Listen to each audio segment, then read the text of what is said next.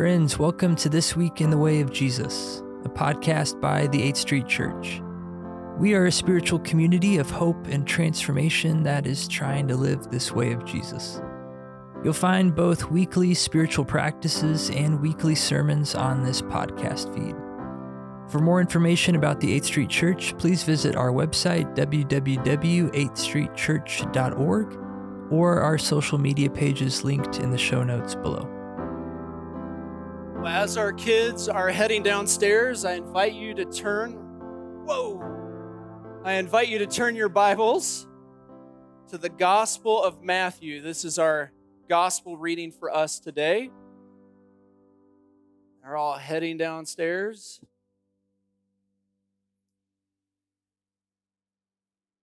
I also invite you to stand as we hear the reading of God's Word for us on this Resurrection Sunday. So hear the word of the Lord from the gospel writer Matthew. He says this: After the Sabbath, at dawn on the first day of the week, Mary Magdalene and the other Mary went to look at the tomb. There was a violent earthquake, for an angel of the Lord came down from heaven and, going to the tomb, rolled back the stone and sat on it. His appearance was like lightning, and his clothes were white as snow. The guards were so afraid of him that they shook and became like dead men. The angel said to the women, "Do not be afraid, for I know that you are looking for Jesus who was crucified. He is not here. He is risen, just as he said. Come and see the place where he lay. Then go quickly and tell his disciples, he is risen from the dead and is going ahead of you into Galilee. There you will see him. Now I have told you." So the women hurried away from the tomb, afraid yet filled with joy, and ran to tell his disciples. Suddenly Jesus met them. "Greetings," he said. They came to him, clasped his feet, and worshipped him. Then Jesus said to them, "Do not be afraid. Go and tell my brothers to go to Galilee, and there they will see me." This is the word of God for the people of God, so we say together, thanks be to God. You may be seated. It seems that bad news stands all around us. You don't have to look very far because it's there and it's easy to see. And they say that it's not just bad news on the outside, but actually there is bad news on the inside of the church as well. Whether that be conservative evangelical churches, progressive mainline churches, or Orthodox churches, the numbers in church continue to shrink. People don't want to come to church anymore. They're discontent, they're disoriented, they're jaded, they're angry. And I think there are probably good reasons to feel those feelings, but I would suspect that really beneath that, there is a deeper reason that people are getting up and walking out, and it's because of this. It's because we're afraid. The phrase that is most often used in the scriptures is this one: don't be afraid, whether it's Old Testament or New Testament. Don't be afraid. When bad things happen, the word of God to the people of God is this: don't be afraid. And when something remarkable or unbelievable happens, the word of God for the people of God is this: don't be afraid. Now, I've come to the conclusion that most of the time we act out of fear. That's how our decisions are made. We make these decisions because we fear death, or we fear the unknown, or we fear what others might think about us. Our fear comes from a solid place. It's legitimate. Life can be hard. We can feel insignificant, and we begin to realize that the world does not revolve around us. Our lives feel out of control, and even death awaits. There is a reason to be afraid. That is, until Easter. And Easter is that good news of newness that speaks to a world that is loaded with bad news. Now, Easter is not just like some run-of-the-mill bright day where optimism and positivity gets us. That's not what I'm talking about. Easter is the event, the move by God for the sake of the world that adjusts our perception, that tugs at the fabric of our hearts, and that shakes the very elements of creation. We read about it here in this text. It was on that first Easter morning when the women went to visit the tomb, and just as they arrived, the very foundation of creation started to shake. There was an earthquake, and their worlds were upended. And from that point on, nothing, and I mean nothing, was the same ever again. Now, Matthew does his very best to describe something that is indescribable. He gives us images. There are earthquakes, angels that appear with clothes that look like lightning, clothes that were as white as snow, which is a remarkable image if you come from a first century Middle Eastern mind. There's an empty tomb, a stone that's rolled away, and petrified guards. And it was to Mary and Mary that the angel said, "Don't be afraid. I know you're looking for the corpse of Jesus, but he's not here. He's risen.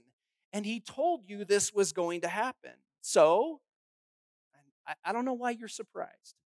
Now, I find this whole thing fascinating, even after being a person of faith for 40-something years, even after being a pastor for 20. This is really amazing to me. This world-changing event is going on. And while the resurrection part is the part that's supposed to be the shocking part of the story, and it should, there's something else that I find really amazing here in this text. Think about it. Somebody it gets killed for political purposes in a very public way, and they get killed by Rome at the request of the Sanhedrin, and then that person is raised from the dead. And it all happens under the nose of the authorities who carried this out. They had no idea. Now, if I was the Son of God raised from the dead, I'm a little bit more sinister than Jesus. I know, you all know that.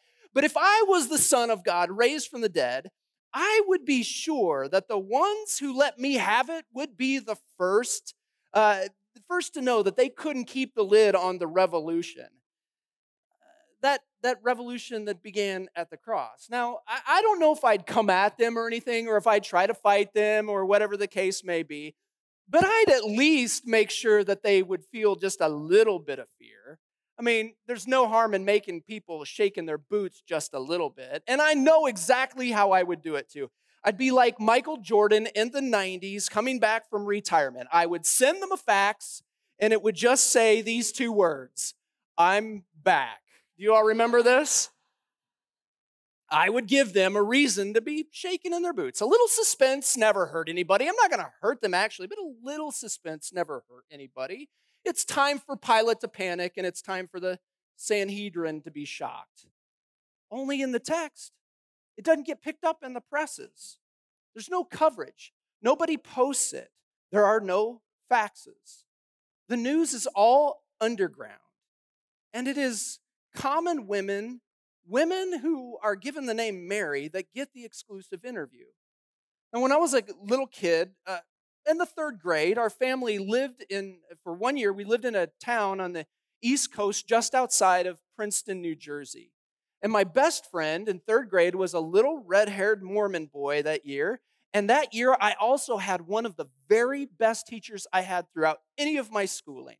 He was the best teacher that ever lived. I loved him, my 3rd grade teacher. And we moved, after that year, 4th grade, we moved back to the Midwest. And after that year, we all lost touch. So when I got my Facebook account a few years later, when I was an adult, I wanted to see if I could track him down. The only problem was this. My best friend's name was Jason Jones, and my teacher's name was John Hill, the two most common names in America, right? There must be 1 million Jason Jones and John Hills on Facebook. The women at the tomb also had the most common names.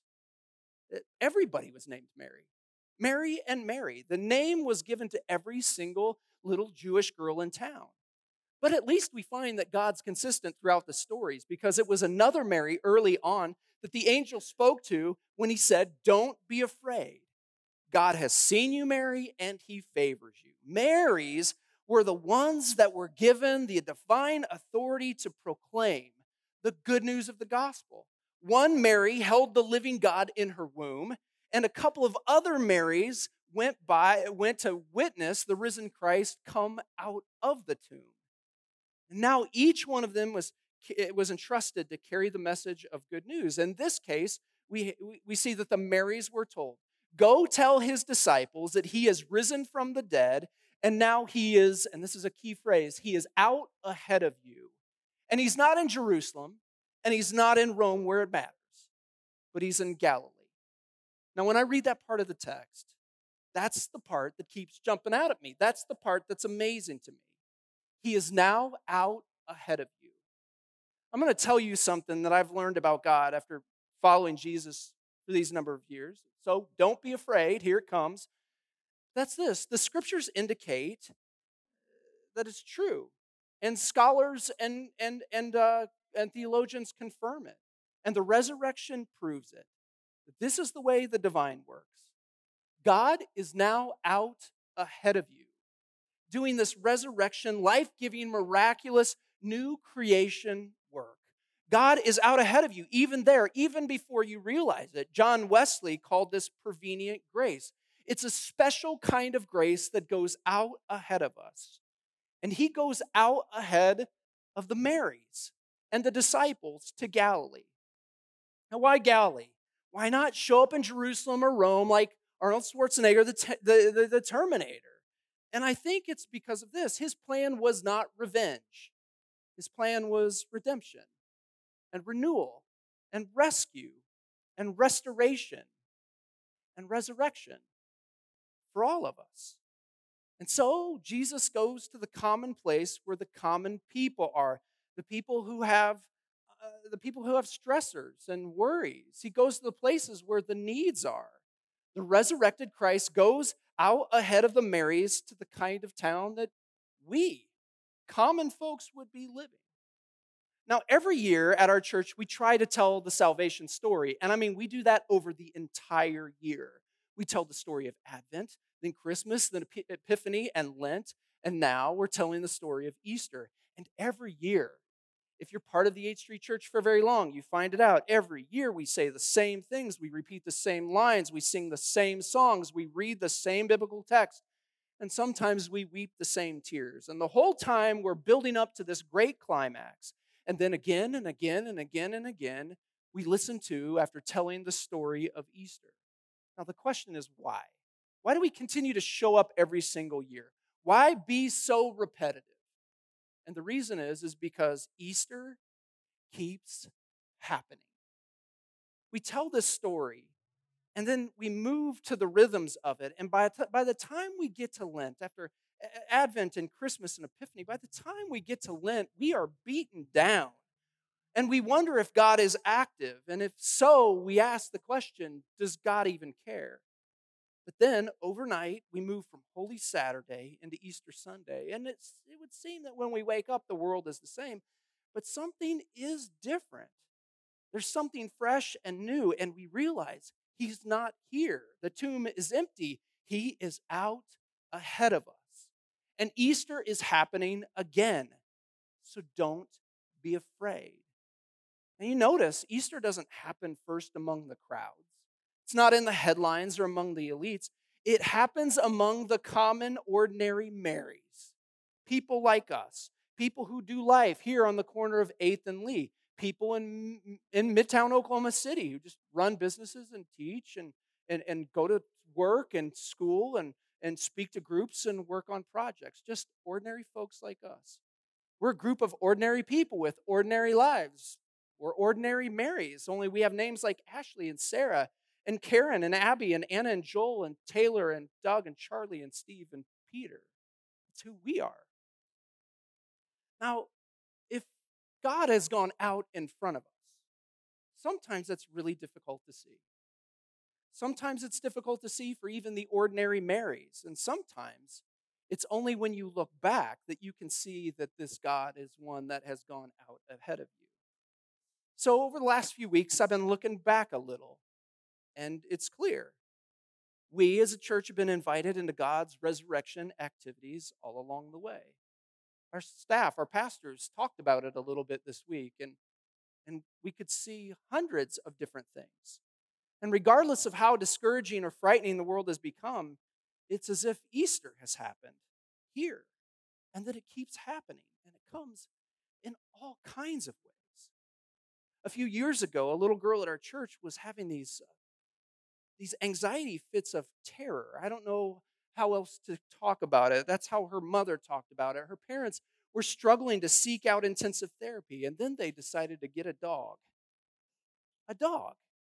Every time this little girl would get overwhelmed and those fear terrors would make her act out, that dog would walk up to her and calmly sit next to her and rest near her so that she would feel his calm and find calm herself. The mother said, "Finally, it seems after a year those fits have gone away." My son Watson was a 2020 high school grad. Remember 2020? That was not a very good year, everybody, in case you forgot. Some of you have tried to put it out of your mind, but it was the worst for that class, that high school class. They missed everything. There was no prom, there was no sports, there was no graduation. Made his mother cry when we had to watch it on YouTube. Then they all went to college. Then Delta and Omicron made the freshman year of college so difficult. He spent a little time trying to figure it out. Then he moved out on his own, and we could see him struggling. And frankly, we were worried, and I think he was worried. But one day in the middle of a storm, something was scratching on his apartment door, and he opened the door and he found this. It was a dog. And along with his cat, it has brought incredible healing to him in his life. That's what he'll tell you. Now he's returned to school. He works full time. He's paying for it on his own. He's making a life for himself. Emily lost her dog, Howie, on the hottest day of July a couple of summers ago. I don't know if some of you remember this, but people from this church went to Emily's house and searched the neighborhood for an entire day. It was 1 million degrees out, everybody. I drove everywhere, and I prayed for that dog. I was like, God, you got to bring Howie home. And it eventually came that we just never found him. Then the day before the ice storm came in October, that's 4 months later, Emily got a call. Almost 4 months later, it was discovered that Howie had been living outside all the time a few blocks away, and he survived by drinking rainwater and eating people's garbage. Howie has a lot of medicine. He was taking a lot of medicine, and we were worried about him, but he proved he was tough. And he came home 4 months later. Well, things have been happening in our church, like new relationships with Restore OKC and Church Ablaze. But it's also this. After battling alcoholism, we have 2 young dads in our church that have celebrated 100-plus days of sobriety and 400-plus days of sobriety. And we have 2 other dads.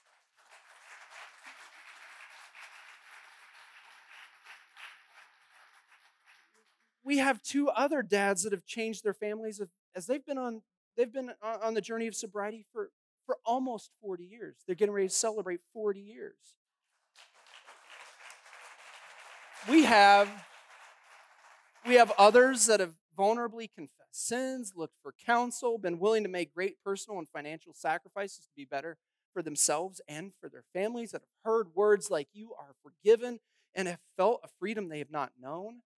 We baptized in the last couple of years Julia, Grace, Miriam, Elliot, and Jack. What fabulous days. And we will soon, in the next few weeks, be baptizing Cameron, Declan, Lucy, and Milo. Rio and Tiago were born to the most wonderful mother, Selene, just a little over a year ago. Their parents had dealt with infertility, and they prayed for these 2 little guys for 5 years. And on the day before their mother found out that she was expecting, her husband said he wanted a divorce. And then 3 months later, she learned that she would be raising twins as a single mom. She is an amazing person of resilience and strength. And she currently is going to school to give them everything they need. So she's raising these boys and going to school. And with the help of her family and you all, she's raising them. And she's doing a heck of a job at it. And when they were born, they were in the hospital for months. And we weren't sure if both or one of them was going to make it. It was really touch and go. But not only that, because of the pandemic, Selene had to jump through all kinds of hoops just to go in and hold them and see them and feed them. But Tiago came home on Ash Wednesday last year. It's amazing. Rio got to come home just a few months later.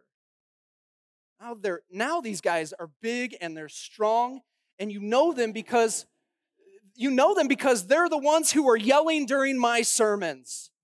And it is this sweet sound to hear these voices in full volume. Now, we could say it's a miracle, but what we would probably be more accurate to say is Easter keeps happening. And now these guys weigh as much as a couple of trucks. By the way, their mom, Selene, graduates next month. That's all. That's all stuff that's happening just in this little community of ordinary Marys. So not only is she graduating, so is my friend Andrew, who took the long road. First going to the military, where he faithfully served and was honorably discharged after an injury. And now after a long road and a lot of work, he's graduating this year, along with a number of others. You've heard it said before. We tell this story over and over, but we started a no farm with no money and no land. How does that happen? Years ago, before we even started this church, Pastor Andrea and Farmer Evan, I've got a picture of them for you. There they are. Before we even started the church, we were talking about how we might farm, and we were praying about how to do that. Then we started the church, and we invited our board, our leadership, to start thinking about it and praying. And then others heard about it, and then people started giving money as we told the story. Then St. Anthony Hospital leased their land to us for $0 a month, which is exactly how much money we had. Then others started hearing and seeing what we're doing. We started a second farm on 6th Street, leased to us by a neighbor that lives here in Sosa, also for $0 a month, which is exactly the right amount. Then Southern Nazarene University heard what we were doing. Now, Farmer Evan is helping lead students who are interested in that as they're working on the farm there on the campus. And finally, we're making a small dent in the food insecurity problem here in Oklahoma City. And the 8th Street Urban Farm just won the Community Spirit Award that was presented to them by OKC Beautiful.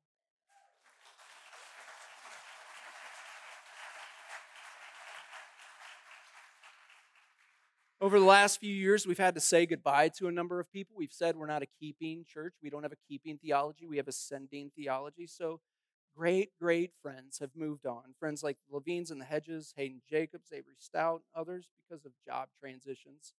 And I'll tell you, I hate that. It stinks. But then Bethany Showalter moved back. That was great. Hayes Gillett, Asa Lamb Swanigan, and Laura Kate Henry were born. Jackie and Sean adopted Sabrina, Isaiah, and now Emily. We've been adopted into a good family. We are not alone. We belong to God and we belong to one another. Ryan Barnes hated his job, so he quit without telling Hannah. He probably should have told her first. But he's found not only a new job, but a vocation, something that he loves to do. And others have experienced the same thing. My friend Declan was heartbroken a few years ago when a relationship went awry. Then he found the love of his life and tremendous healing when he met Alyssa. They go to our church, and they were married here 2 weeks ago. Alex and Clayton also got married a few weeks ago. Caitlin and Corey got engaged. I mean, people, it's happening everywhere, right? New life, you find it. Casey found a place of welcome after a former church rejected him.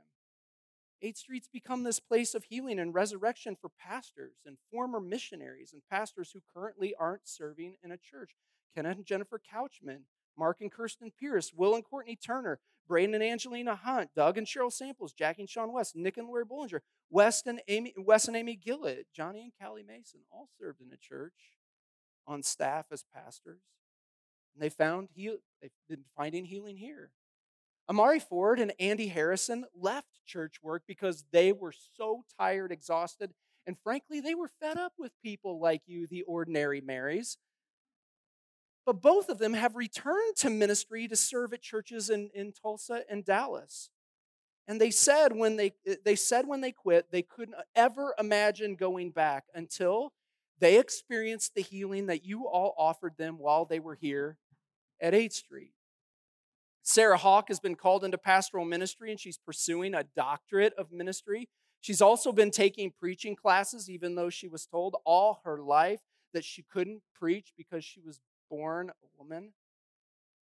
CJ is nearly all recovered after a massive heart bypass surgery. I saw him on the day of that surgery. He was on the brink of death, and at 8 a.m. this morning, he was here, alive more now than ever.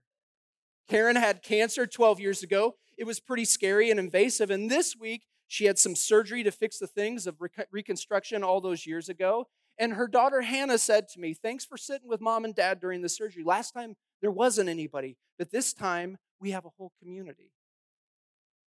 Cooper, who's 4 years old, asked Pastor Hope if he could be a pastor at the 8th Street Church. And Caleb, who's 4 years old, puts away the chairs after church every single Sunday. And when asked why, he says, because I want to help the pastors.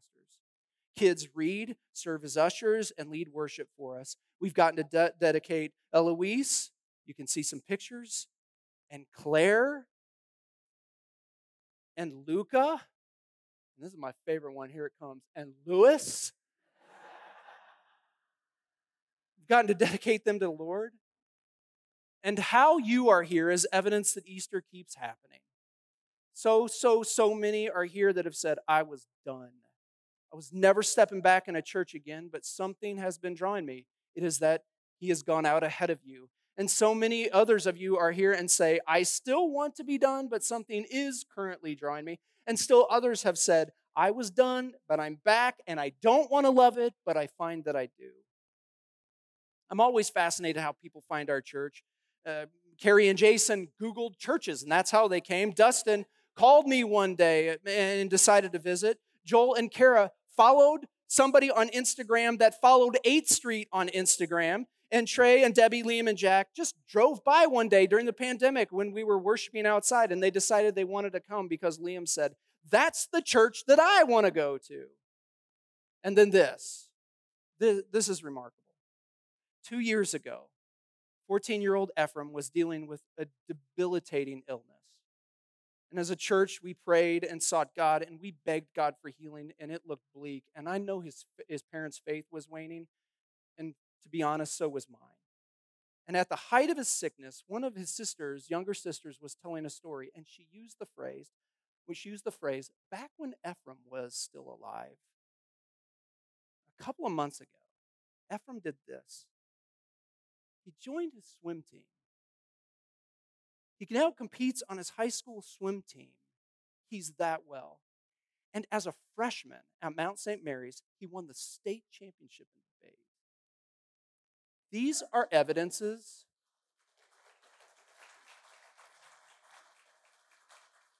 These are evidences of resurrection. Easter keeps happening, even when it doesn't seem so. Now, we have to acknowledge there are hard things, Lenten things that we have to face. Certainly that's true.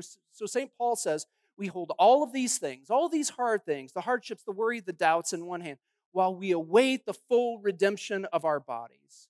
But don't get discouraged. Don't be angry. Don't give up or give in. Don't be afraid. Because it is as Pope John Paul said, don't leave yourselves to despair, because we are an Easter people, and hallelujah is our cry.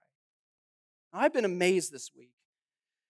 Been amazed as I've recalled these things. So I invite you to do the same thing. What is one amazing, miraculous thing that has happened to you in the last year? A job opportunity, a word or conversation that was healing to you, a new experience or an event, a surprise gift that was given, help that came to you unexpectedly. These are the evidences that God has gone before you and Easter keeps happening. What this does in us is that it becomes the evidence and the foreshadowing of what God wants to do, not just for us, but for the entire world. And because Easter keeps happening, our faith is strengthened and bolstered. So I not only want to ask you what has happened, but I want to give you the permission to ask, what need do you have currently? What is a prayer that you've been praying, an amazing or miraculous act that you need God to do for you in the next year? One of the things that we do every single year every single week is we come to this table, the table of our Lord, because it tells the entire salvation story from beginning to end. Christ has come. Christ has died. Christ will come again. And so we come to this table receiving the elements as a way to demonstrate our belief and hope and faith in this good news. And we receive communion every single week because it is the physical symbol of the story that Matthew tells us, a story about a body broken, blood poured out, but also a story of new kingdom, new order, new world, a new reality, a kingdom of God that is now newly created and established around us, first begun in the resurrection. So Jesus invites us to this table. He invites people who are still living in the grip of the old world and all the things that bring fear. He invites you to this table. And he invites you to come, recognizing that he has suffered, but also that he has risen again. So this dinner that he hosted wasn't fancy. There were no servants. There wasn't anybody of authority there at the table except for Christ himself. And there were simply elements for sustaining life and giving hope. So that's why we want to invite you to this table on this Easter Sunday. So this is why Jesus at dinner took the bread and he gave thanks and he said, "This is my body and it's broken for you. And whenever you eat it, I want you to remember me." And in the same way, after supper, he held up the cup and he said, "This cup represents the new covenant that comes in my blood. And whenever you drink of it, I want you to do so in remembrance of me." You don't have to be a member of the church to come to our table. This is an open table. This is not a Nazarene table or an 8th Street Church table. This is Jesus' table. So this is for you, which also means the resurrection hope is for you as well. We want no barriers, so our bread is gluten-free, our wine is non-alcoholic. But I invite you to leave your rows, come down the center aisle, approach one of these servers, and I invite you to come with your hands cupped, ready to receive that which is good and that which comes from God. We do not take communion here at the 8th Street Church. We receive it because it's a gift, and you cannot take a gift. You can only receive it.